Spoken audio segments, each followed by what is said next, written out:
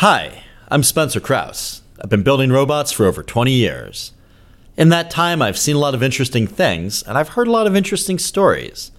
Collaborative with Spencer Krause is a place where my colleagues and I can relax, have a drink, and talk about some of the crazier things we've seen at work and some of the experiences we've had that have gotten us to where we are today. Subscribe today to join the collaboration.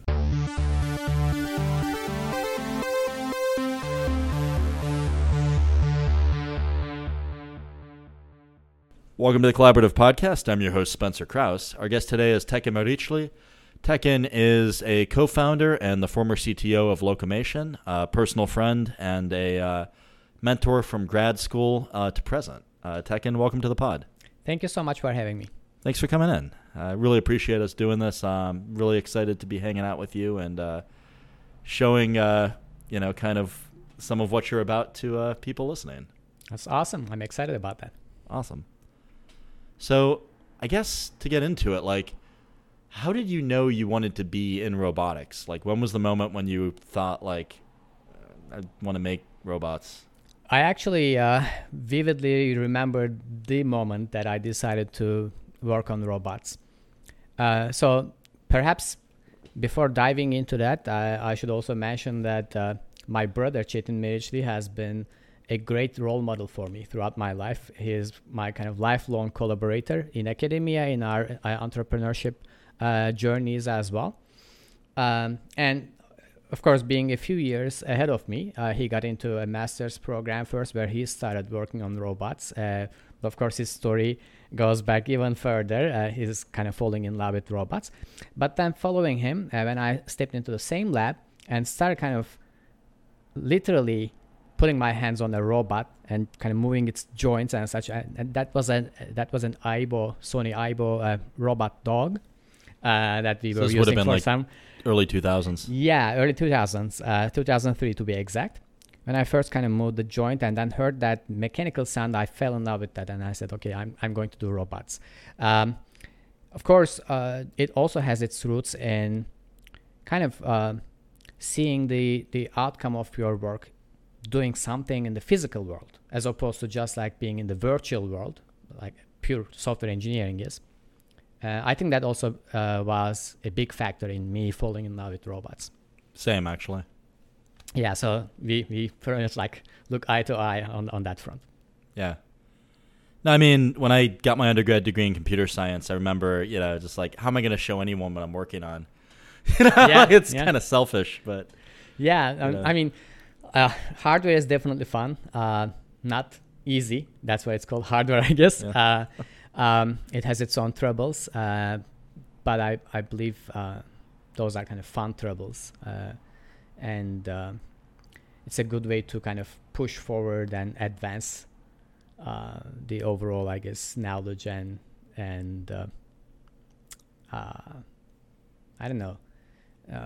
well-being of humanity.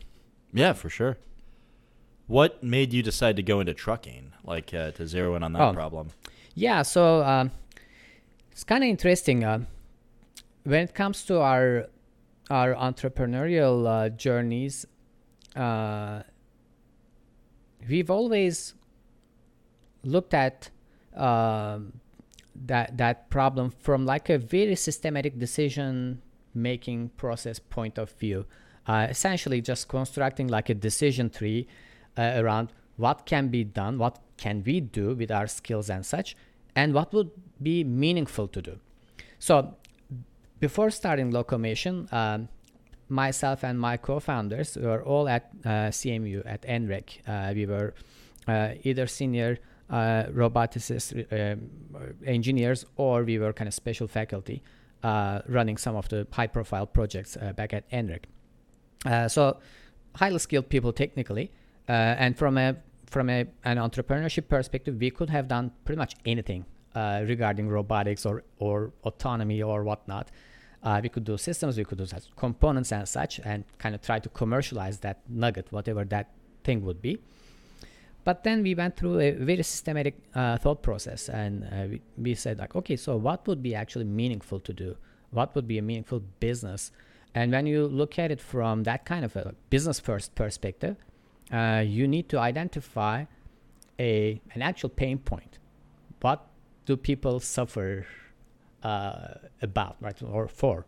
And if you can provide a solution, what would be a great business, what you could actually charge for, and what would be a sustainable business as well, with the proper unit economics and this and that. So even back then, I'm talking about late 2018, you would actually read news about driver shortages, asset underutilization, increasing demand through like e-commerce and all that stuff, but not having the resources to kind of serve that demand, right? So drivers aging, newer generation is not very much interested in trucking. It's a tough job. You have to be away from your home weeks at a time. And at the end of the day, your truck as a trucker is pretty much tied to your human constraints. Like you have to, you can only drive for so many hours a day, and you have to sleep at the end of the day. And when you are tied to your truck as a driver, you drive into a parking lot and you start sleeping, resting, and your truck and your cargo starts resting with you, which means that pretty much 60-70% of the time, a super expensive asset, i.e. truck, sits and sleeps instead of being on the road and generating miles and generating revenue. So it was very much apparent that some form of an autonomy solution would be actually the key. We also considered looking into robot taxis and such, because that was the more popular application back then. Everybody was kind of going after the robot taxi application. But when we did the math and basic business analysis, it did not make as much sense as trucking did, because for us, trucking, an autonomy solution for trucking problem would be a painkiller, whereas an autonomy solution for robot taxi problem or taxi problem would be like a vitamin. It's a convenience. Oh, interesting. So that's how we decided to get into trucking. That's cool. Can I go back a step and examine one of the things you talked about? Of course, yeah. How did you do the business analysis? Because that's something that I always struggle with, and I feel like it feels like, you just drink so many cups of coffee and you end up with all these spreadsheets, and like eventually you've got, a model or like a chart, and like what were some of the things you guys did to like analyze the market and look at, sort of the state of affairs and validate your approach? It was actually another set of kind of scientific process or a bunch of hypotheses that we kind of crafted and then validated, if you will, through speaking to industry representatives, potential customers, investors, and then going over each of our hypotheses one by one to either put a check mark next to it or kind of strike through it, right? So, okay, so we thought it would be this and that. And when you talk to people, they either agree with you and validate your hypothesis and you put a check mark next to it, or they say, no, I mean, you are thinking wrong. That's not even a problem. And then you just like do a strike through. So that's pretty much how we did that. It was not very kind of traditional, okay, let's put lots of spreadsheets together or a 50-page business plan together. I mean, planning is, of course, a super important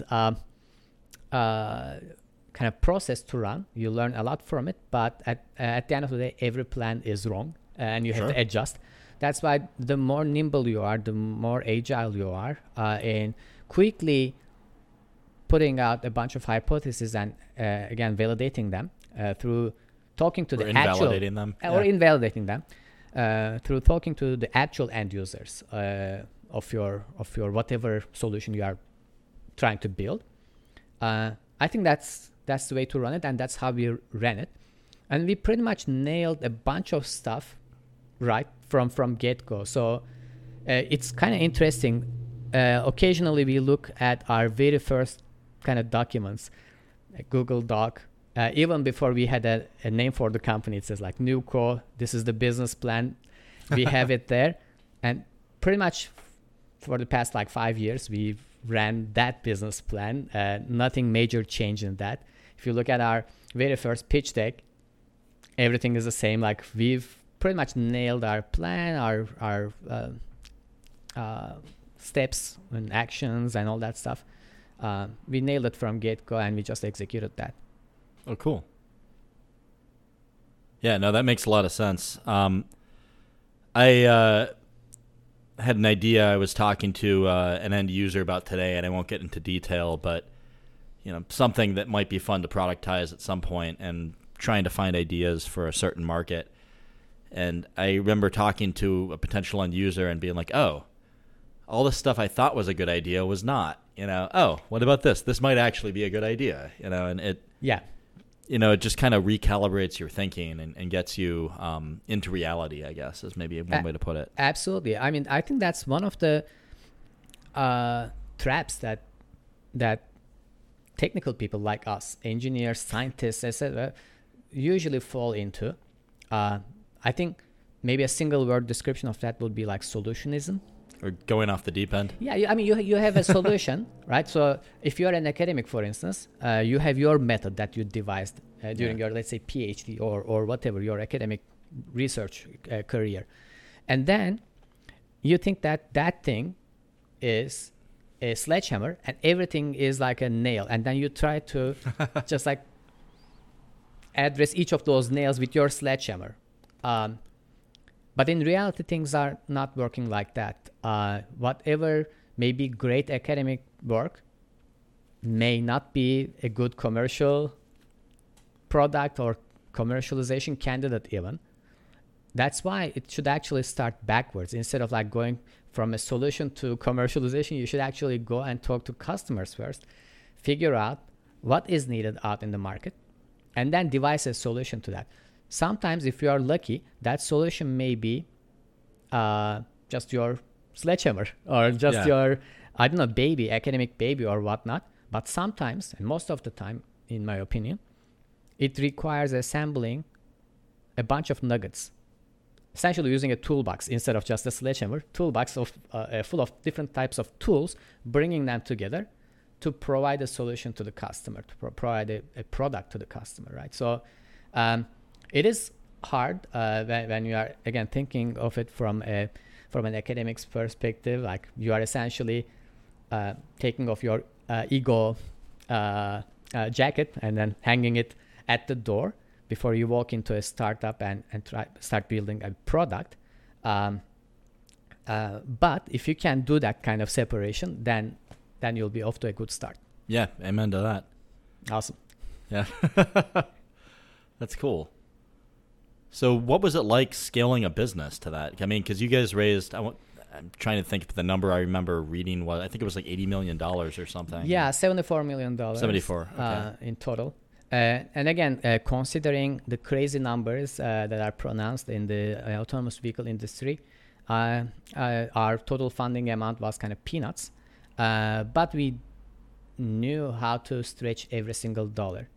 And with very limited monetary and human resources, we made tremendous progress. We announced a bunch of industry firsts, including signing up 4 customers, actual commercial contracts. So these were like commercial trucking companies. Right. They were all medium-sized trucking fleets. Define medium size, just so I can... So yeah, there are different tiers of trucking fleets. There are giants, of course, like, I don't know, JB Hunt and FedEx and Werner, for instance. Those kind of companies have more than like 10,000 trucks in their fleets. So that puts them in the tier 1 category. But there are only 11 of them. Oh, gotcha. When it comes to trucking industry in the US, there are, if I recall correctly, more than 70,000 trucking businesses, including like mom and pops or a single driver, owner-operator kind of businesses as well. That's the majority. That's like you own the truck and like you own the truck and then it. you operate it as well. You are your own employee and you just like go to load boards and whatnot, get yourself in, put a trailer behind you and then keep going. So that's how you operate. But there are also, as I said, like tier 1s, more than 10,000 trucks in their fleets, but there are only 11 of them.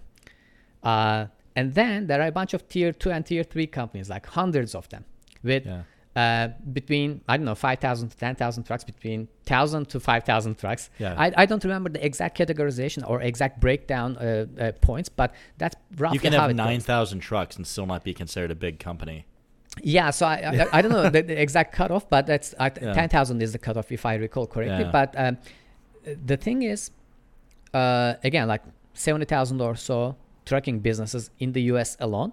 It's a highly kind of skewed distribution. Most of those businesses are like smaller side, owner-operator kind of side, but a hefty amount in the middle corresponds to those tier 2, tier 3, like mid-sized companies with a few hundred to a few thousand trucks in their fleets.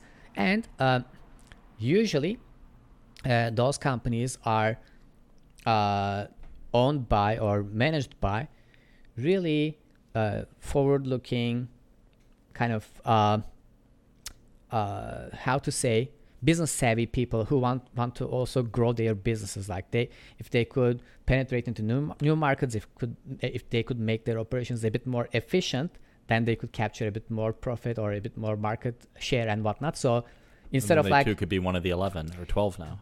They could be one of the 11. They could actually steal the business of some of those like giants, because the giants are giants and they don't have a lot more motivation to grow even bigger. Yeah, but these sense. kind of slightly smaller companies have that kind of a motivation. Hungrier. Yeah, they are hungrier. They have that kind of motivation as well. That's why they are also willing to try these kind of technologies and integrate these kind of technologies into their overall workflows as quickly as possible, so they can get some like competitive edge against those giants or their peers.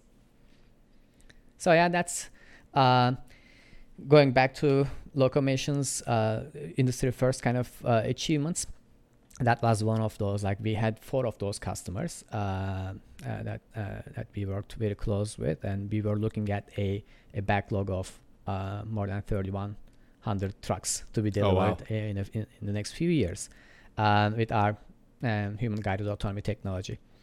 So that was another thing that we did when we analyzed the business aspect of it. Again, at the end of the day, we are talking about autonomy. Autonomy is not a fully solved problem. Sure. Especially on road.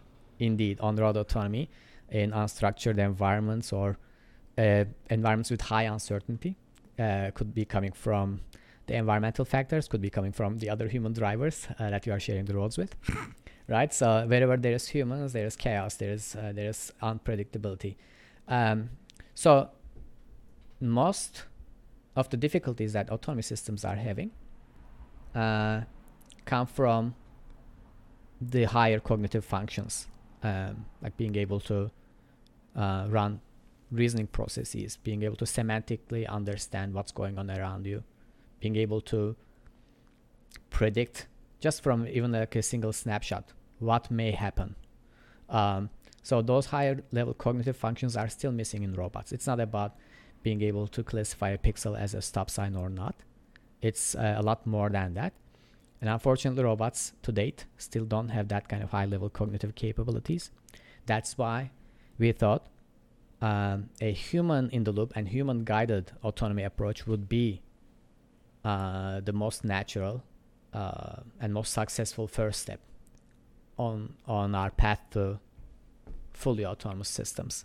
That's why we introduced human guided autonomous convoys, where the first truck would be operated by a human driver and the following truck would be following that lead autonomously. So thereby you would tap into the strengths of both entities, both humans on the higher level cognitive function side of things, and to robots on the lower level super precise control and superhuman reaction times kind of fronts. So yeah, that was our unique solution to the problem. That makes a lot of sense. So obviously you guys were convoying 2 trucks, but was the plan to eventually get like 10 of them going, or? Not quite. So in theory, you could actually have a road train. That's what they are called. But there are a few problems with road trains. There is kind of a technical problem as well, even though it's a solvable problem. So I think the more technical term that will go with that would be steering stability.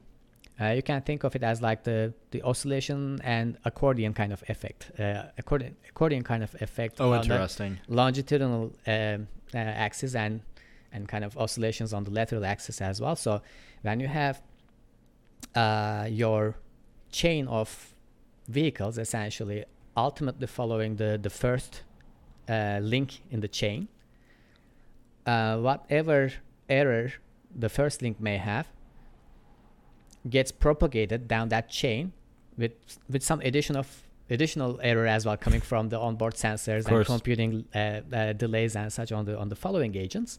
And as a result, by the end, by the time you arrive at the end of your chain, your last link will be all over the place, and it will all be oscillating, trying to compensate and all that stuff.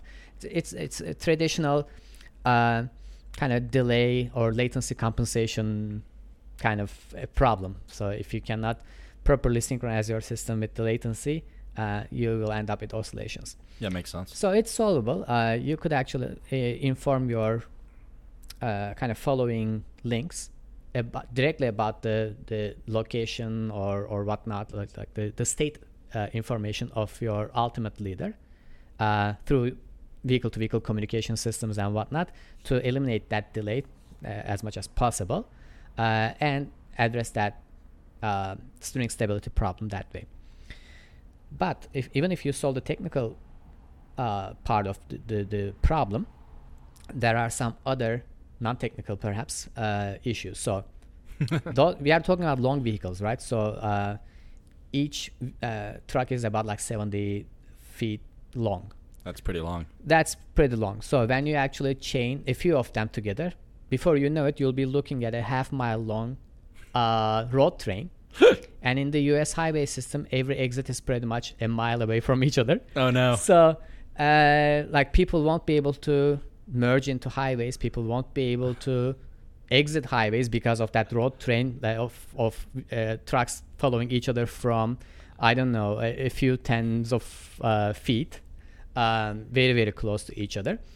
And I'm sure if somebody does cut in, that probably screws up your road train because now you can't track the truck in front of you as easily. You can actually. In our system at Locomotion, our trucks would be connected to each other through kind of a multimodal connection paradigm.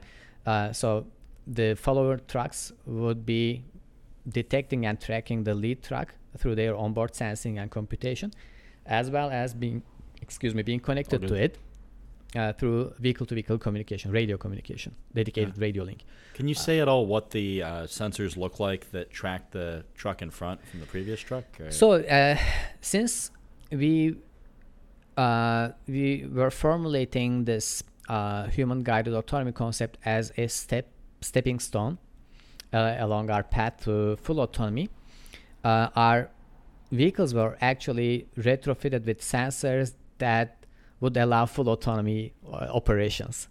And as a result, we would be looking at pretty much the standard gang of sensors, cameras, lidars, and radars. Makes sense. And we would use a fusion of each of those modalities to detect and track our leader and the surrounding traffic elements as well. Cool. So if one day when we removed the lead vehicle, we would still be able to use the same set of sensors and same set of autonomy algorithms, same set of underlying control algorithms and such to essentially drive a fully autonomous truck. That was the roadmap. That's really cool. Yeah, so I think we had a solid plan there for sure. Yeah. That makes a lot of sense. I mean, if you're going to go to the effort to build something semi-autonomous and you can use those same sensors right for full autonomy, like why not? The thing is, you don't want to overdo that either, right? So you can actually over-engineer something. Been there. Right? So then all of a sudden you'll be looking at a system that is not economically feasible.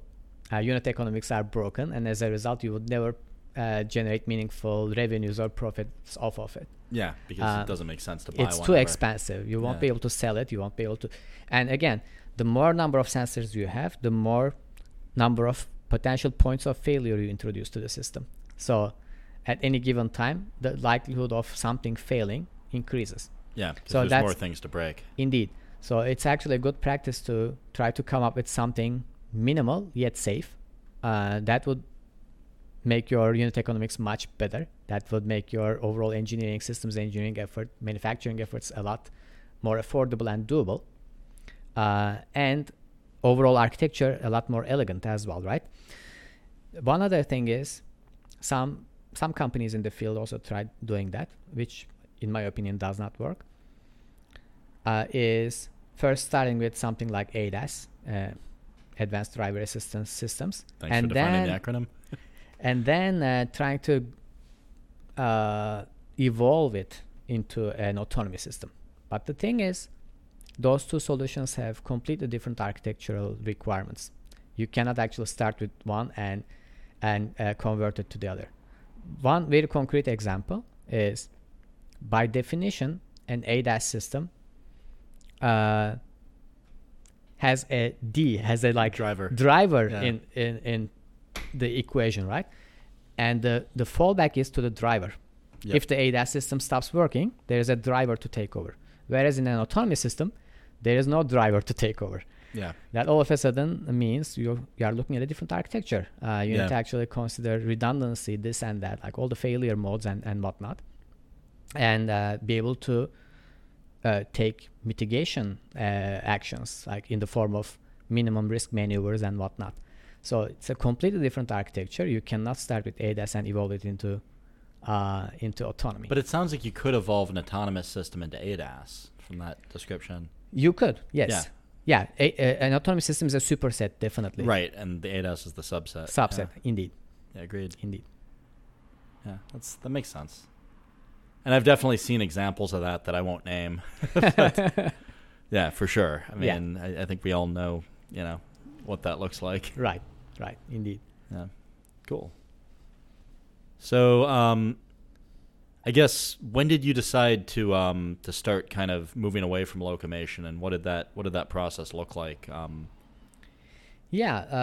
Locomation was acquired. Congratulations. Thank you so much. So as we all know, we are still going through some really rough patches, I guess, and bumps economically, globally. And as a result, large companies and small ones alike, they are forced to take measures to continue doing their businesses. They are doing pivots, they are doing headcount adjustments, right? Yeah. So as a relatively small company, we also had to go through those processes. Yeah. We had to reduce our headcount and such. And when you... Sorry. No, I think that's the nature of the business. Yeah. Right? So that's how companies stay alive and keep going. Yeah, well, it's like one of my friends put it in the way where, like, and I mentioned this earlier, but like if a mouse gets, an arm stuck in a glue trap or something, they'll like chew their arm off so that they can get out of the trap and keep living. Indeed. People do that too, when they get stuck. Indeed, yes. So that's how business works. That may sound a little heartless and harsh, but that's the hard reality of business. So and we were, as I said, already a super efficient, super nimble, super agile company.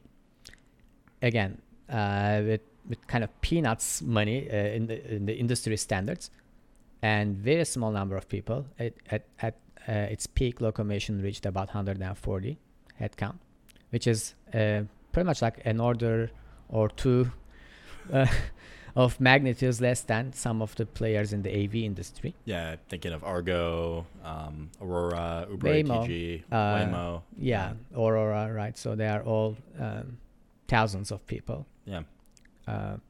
So with that kind of limited resources, we achieved, as I said, a lot of industry first. And I think we accomplished a lot. I'm super proud of our team, our entire founding team, executive team, and our engineers, everyone every single member of the company. We did really great work. Agree. Thank you so much. But again, when all the boats are being rocked by external forces, that kind of hurricane, tornado, whatever you want to call it, still going on again. The economy has not recovered yet. And we had to take measures. We had to kind of reallocate certain things, reprioritize certain things. But of course, those kind of external disturbances also disturb your longer term plans and whatnot. Sure. So with that, when we looked at the situation, if you will, the optimal path forward was for Locomation to continue its mission and its legacy with the acquirer's resources, if you will. So that's why we had to make that kind of decision to sell Locomation. Yeah, I mean, that just strikes me as like mission over ego, right? You know. Indeed. Yeah, the legacy, the mission still continues. We are hoping to see the fruits of our work. I still believe, personally, that the very first viable autonomous trucking application is going to be in the form of convoys before we see fully autonomous trucks. I still believe fully autonomous systems, on-road systems, I should say, are still years away.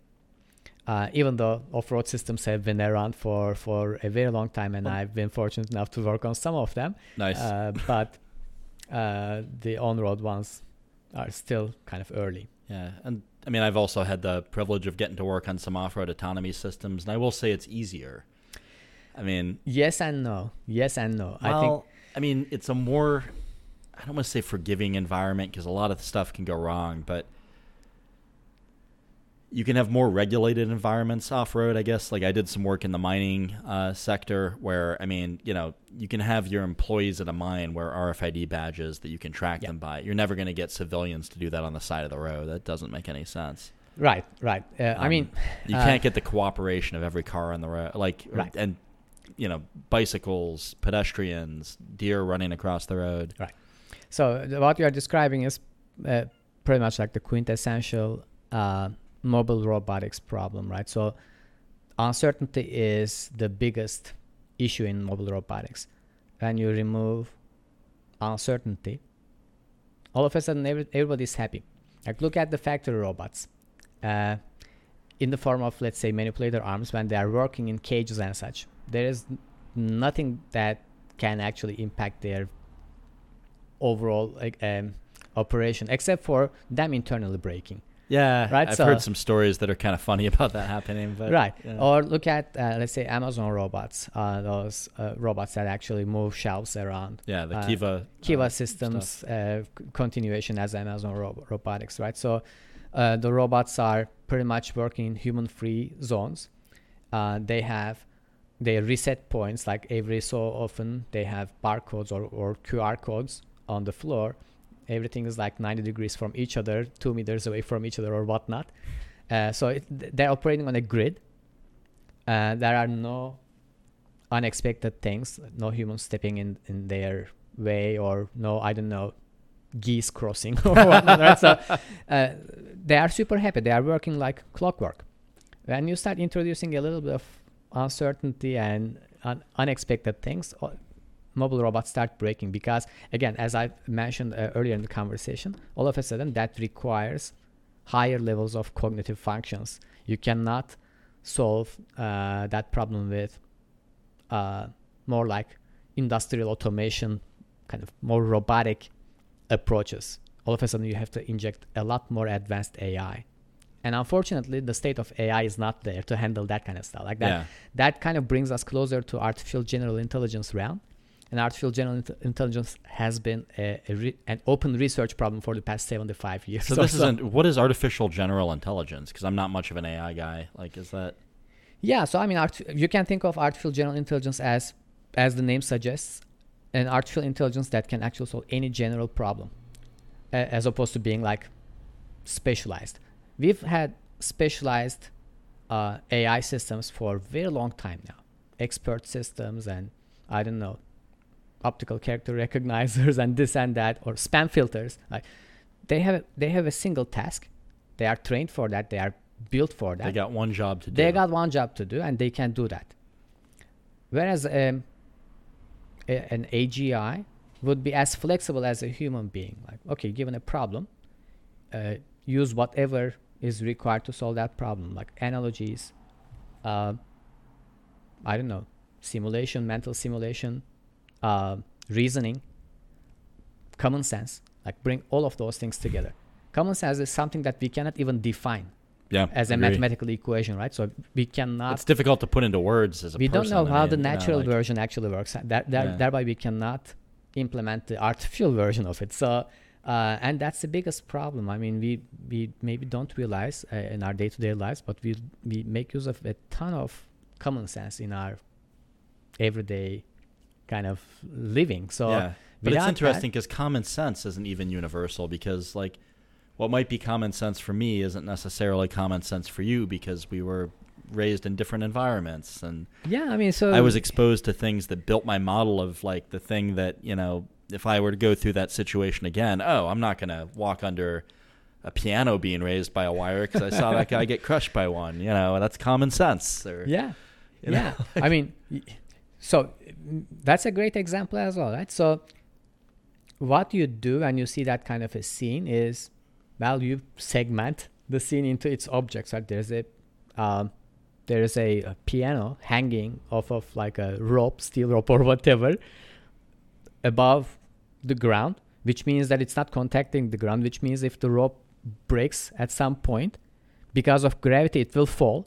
When it falls, piano is a heavy object. It will actually create a lot of damage. It will crush you as a human. So by just looking at that scene, even if you saw like a picture of it, a photograph of it, not even just like seeing it live, you would be able to run that reasoning process to associate all those like spatio-temporal semantic things about that scene, what could go wrong, etc. You'd be able to mentally simulate that, because again, you may have seen it in a cartoon, or you know physics or whatnot, so you bring a bunch of different bits of information to synthesize a potential future scenario, and as a result you take action accordingly. You don't go underneath it, you kind of walk around it, right? So that kind of sophisticated reasoning and synthesis of bits and pieces of information coming from different experiences, it's not something that modern day AI systems can achieve. It's still an open research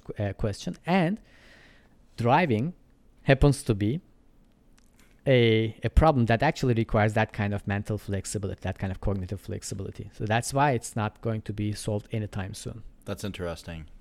I did not know that. That's my personal opinion, at least. Yeah. No, I mean, you're probably right.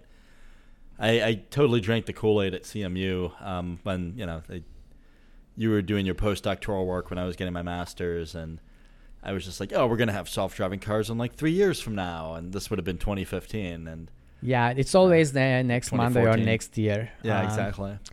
Yeah, eventually it will happen. Eventually, I mean, it's also a pattern, right? So it's also how to say, like, things don't work until they do. Yeah. And that's when breakthroughs happen. Eventually it will happen. But I don't think that eventuality is next Monday. I wish that were the case, because again, as we talked at the beginning of the conversation, there are real problems, real pain points that that kind of a capable AI system would be able to address immediately, and make everyone happy, hopefully.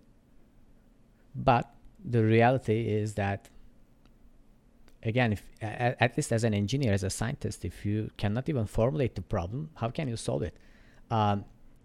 We are not gamblers. We are not in the business of, I don't know, crossing our fingers and again, I have a lot of experience, kind of as an applied machine learning person myself as well. So I know the strengths and weaknesses, the limits of that technology. So maybe just to bring a bit clarity to my earlier statement, I'm not a believer of like silver bullets. I don't think there is going to be one magical. So you would say a general purpose AI would be a silver bullet? No, I mean, let's say neural network, right? So some people actually expect a lot out of a deep neural network. They think that you can throw a bunch of data at it, cross your fingers, and hope that it will learn and be able to solve the problem that you are chasing after. As long as you have a big enough data set, yeah, like, it'll work. But you have no idea how it's actually solving it. So because you cannot even define it. Of course, there are also kind of methods, very very neat methods to address issues like when you cannot mathematically formulate a problem. You can use methods like inverse reinforcement learning or learning from demonstration or whatnot to actually capture the essence of things or the underlying objective function of things from an expert demonstrating the thing to you, and then you can train your models to come like essentially behave like that expert does, but without knowing why that system is behaving that way anyways. It's kind of reconstructing that objective, that hidden latent objective function, but without being aware of it. So because I'm just kind of dumb with AI, what is an objective function? Objective function is actually like a mathematical term, right? So you are trying to either maximize or minimize a value represented by that multidimensional surface being your objective function. But that might not even be a function that you can put into mathematical terms. That might be something that comes out of your neural net or your... Well, I mean, if you look... Well, I guess that would be mathematical terms. Indeed, yeah. So if you just put like a magnifying glass on a neural network, or those like millions of parameters, what it is essentially it's a super high dimensional function. It's like if you... Doing a bunch of math. Yeah, you can, as humans, we can only visualize things in 3 dimensions. So if you had a way to kind of map that super high dimensional space to like 3 dimensions. It's a lot of time with a pencil. Even that, then you would actually see a bunch of like hills and valleys and whatnot. It's super, super complicated function. That's what it learns at the end of the day. And that's why you can say, well, when you're training it, you say, if it's X, Y, Z, then it's like the result should be Z, or the result should be W or whatever. That's kind of the supervised learning thing, right? And then once you have your model, then you can ask, hey, what is this X, Y, Z? And based on whatever it learned, it can give you a W based on that. But again, at the end of the day, what it does is learning that high dimensional function. And when you look at it from like an optimization or objective function point of view, you are looking for hills or valleys, whatever you are trying to do, that are the highest or the lowest in that kind of multidimensional space. Cool. I still don't fully understand it, but I understand it better than I did. Awesome. Yeah, I'm more than happy to give you a lecture on that at some point as well. Yeah, I might actually take you up on that. Awesome. Is that something we want to do now, or is that something we want to save for like when we have a whiteboard? Yeah, let's save it for whiteboard, more time and more alcohol, I guess. Yeah, sounds good to me. Cheers, by the way. Cheers. Yeah. It is good hanging out with you. It's been a long time since I feel like I've just spent this much time kind of just talking and shooting the shit, as it were. For people listening, like Tekin and I used to spend a lot of late evenings like just in the personal robotics lab at Carnegie Mellon. That's right. There was Herb, and then I didn't do anything with Herb. There was that little Jaco arm that... Right. It was actually a Miko arm. Oh, Miko arm. My bad. By Kinova Robotics. So the project's name was ADA, Assistive Dexterous Arm. It was a wheelchair-mounted semi-autonomous robotic arm to help elderly and disabled with their activities of daily living. So that was kind of the context of the project. Yeah. And one of the things that we were working on was being able to lift a glass of water and help somebody drink that. That's right, indeed. So yeah, that's like drinking a glass of water is a big part of the activities of daily living set, essentially, in the life of everyone, and especially in the life of disabled as well, depending on their disability levels. So that's why being able to use a robotic arm to autonomously or semi-autonomously bring that glass of water to the mouth of the user without spilling it would be an important task. Easier than doing it with indeed, spilling it. Indeed, that's what Spencer was working on pretty much. Indeed. Yeah. Awesome. Yeah, thanks. No, it was fun. You mentioned we were both kind of night owls back then and would sort of stay up multiple days in a row. Not really doing that anymore. Yeah. So it's kind of interesting. My days at CMU definitely had a lot of all-nighters and such. I was friends with all the building personnel, security guards, and janitors and such, because those were the people that you would see at 4 a.m. in the morning. Nice. In any kind of floor of the building, and they would ask me like, "Do you not have a home? Why are you still here?" But yeah, I had a lot of fun. I had a blast at CMU, definitely. There's someone I worked with for a while. One of the students I met at the Robotics Club, who I recruited for some of the projects that SKA was working on, and I think I referred him over to the Field Robotics Center. He worked for, I believe, Red for a little bit, and then he went and worked for Raytheon, and then NASA, and then now he's getting a PhD at the University of Michigan. That's awesome. But he lived in one of the labs at CMU. Like, he legit didn't pay rent or like buy a house. He just lived in a lab. The life and when of he a was at grad NASA, student. but when he was at NASA, like after being a grad student, he bought a van with money he made working on SKA projects and lived in that. So, that's awesome. I love it when people can do that. Like, I admire the discipline it takes to be able to like sleep in your car or sleep in a van or sleep in an office. Like, I have another friend who he rented a machine shop like for maybe $700 a month in like, kind of a, not the best neighborhood in Pittsburgh. And he slept in his car. He made custom mounts for like a mattress and just lived in there. And Wow. And I think he would like try to not get caught doing it because his lease didn't allow it. And so he like had like a shower he would rig up inside the machine shop, like in a sink. And then he would like take a circle around the block before he'd walk to his car. So like the security guard wouldn't notice him just walking right to his car and then coming back in the morning. Interesting. That's admirable.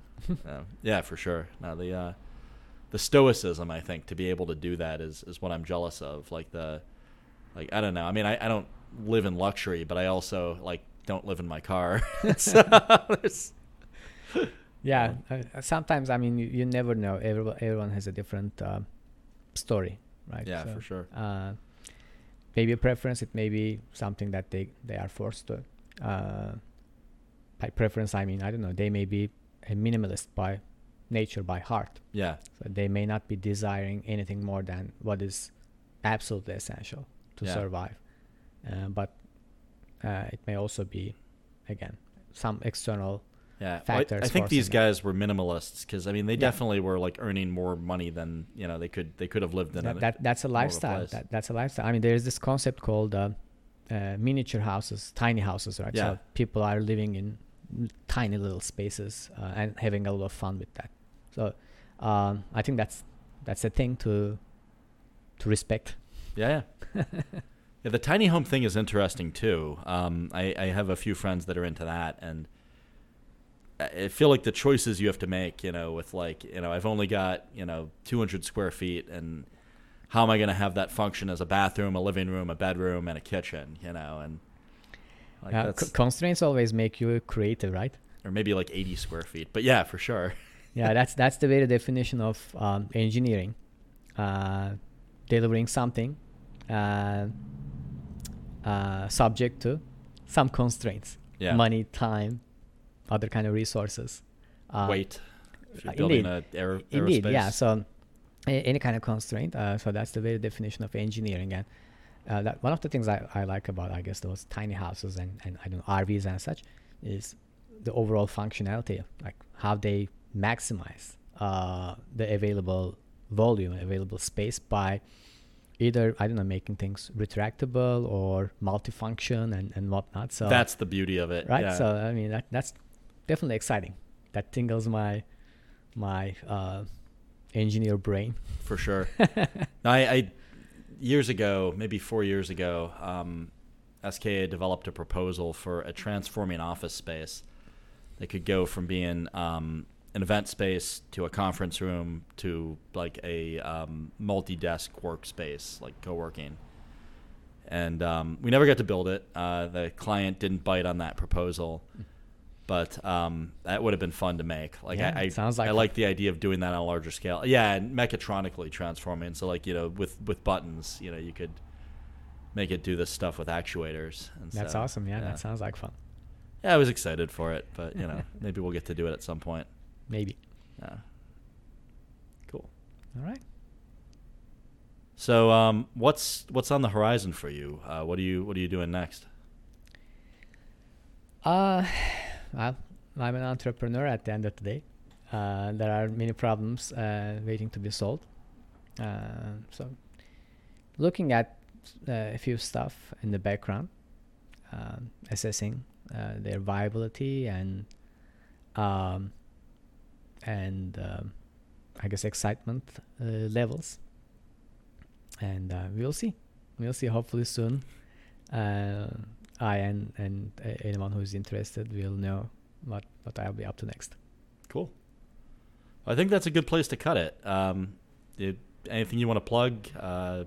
No, I think that has been a wonderful chat. Thank you so much again for inviting me. It's been a lot of fun. It's always fun to catch up with you and talk with you. So, yeah, thanks again, and I hope this was also kind of useful for your listeners. Maybe they can grab a few insights out of our conversation. Yeah, I think they will. I appreciate you coming on. I always enjoy our hangs as well. And thanks for doing this, Tekin. Of course. Thanks for joining us today. If you made it this far, chances are you'll like other episodes too. Collaborative with Spencer Krause is available on YouTube, Spotify, Apple Podcasts, Google Podcasts, Pocket Casts, and Radio Public. Subscribe today to get notified when the latest episodes release and support the channel. Collaborative with Spencer Krause is sponsored by SKA Custom Robots and Machines. If you're in the market for robotics contract engineering services, please consider hiring SKA Custom Robots and Machines. They sponsor this podcast and they solve some of the toughest engineering challenges in the world. SKA Custom Robots and Machines can be found at ska.solutions. Thanks again and see you on the next one.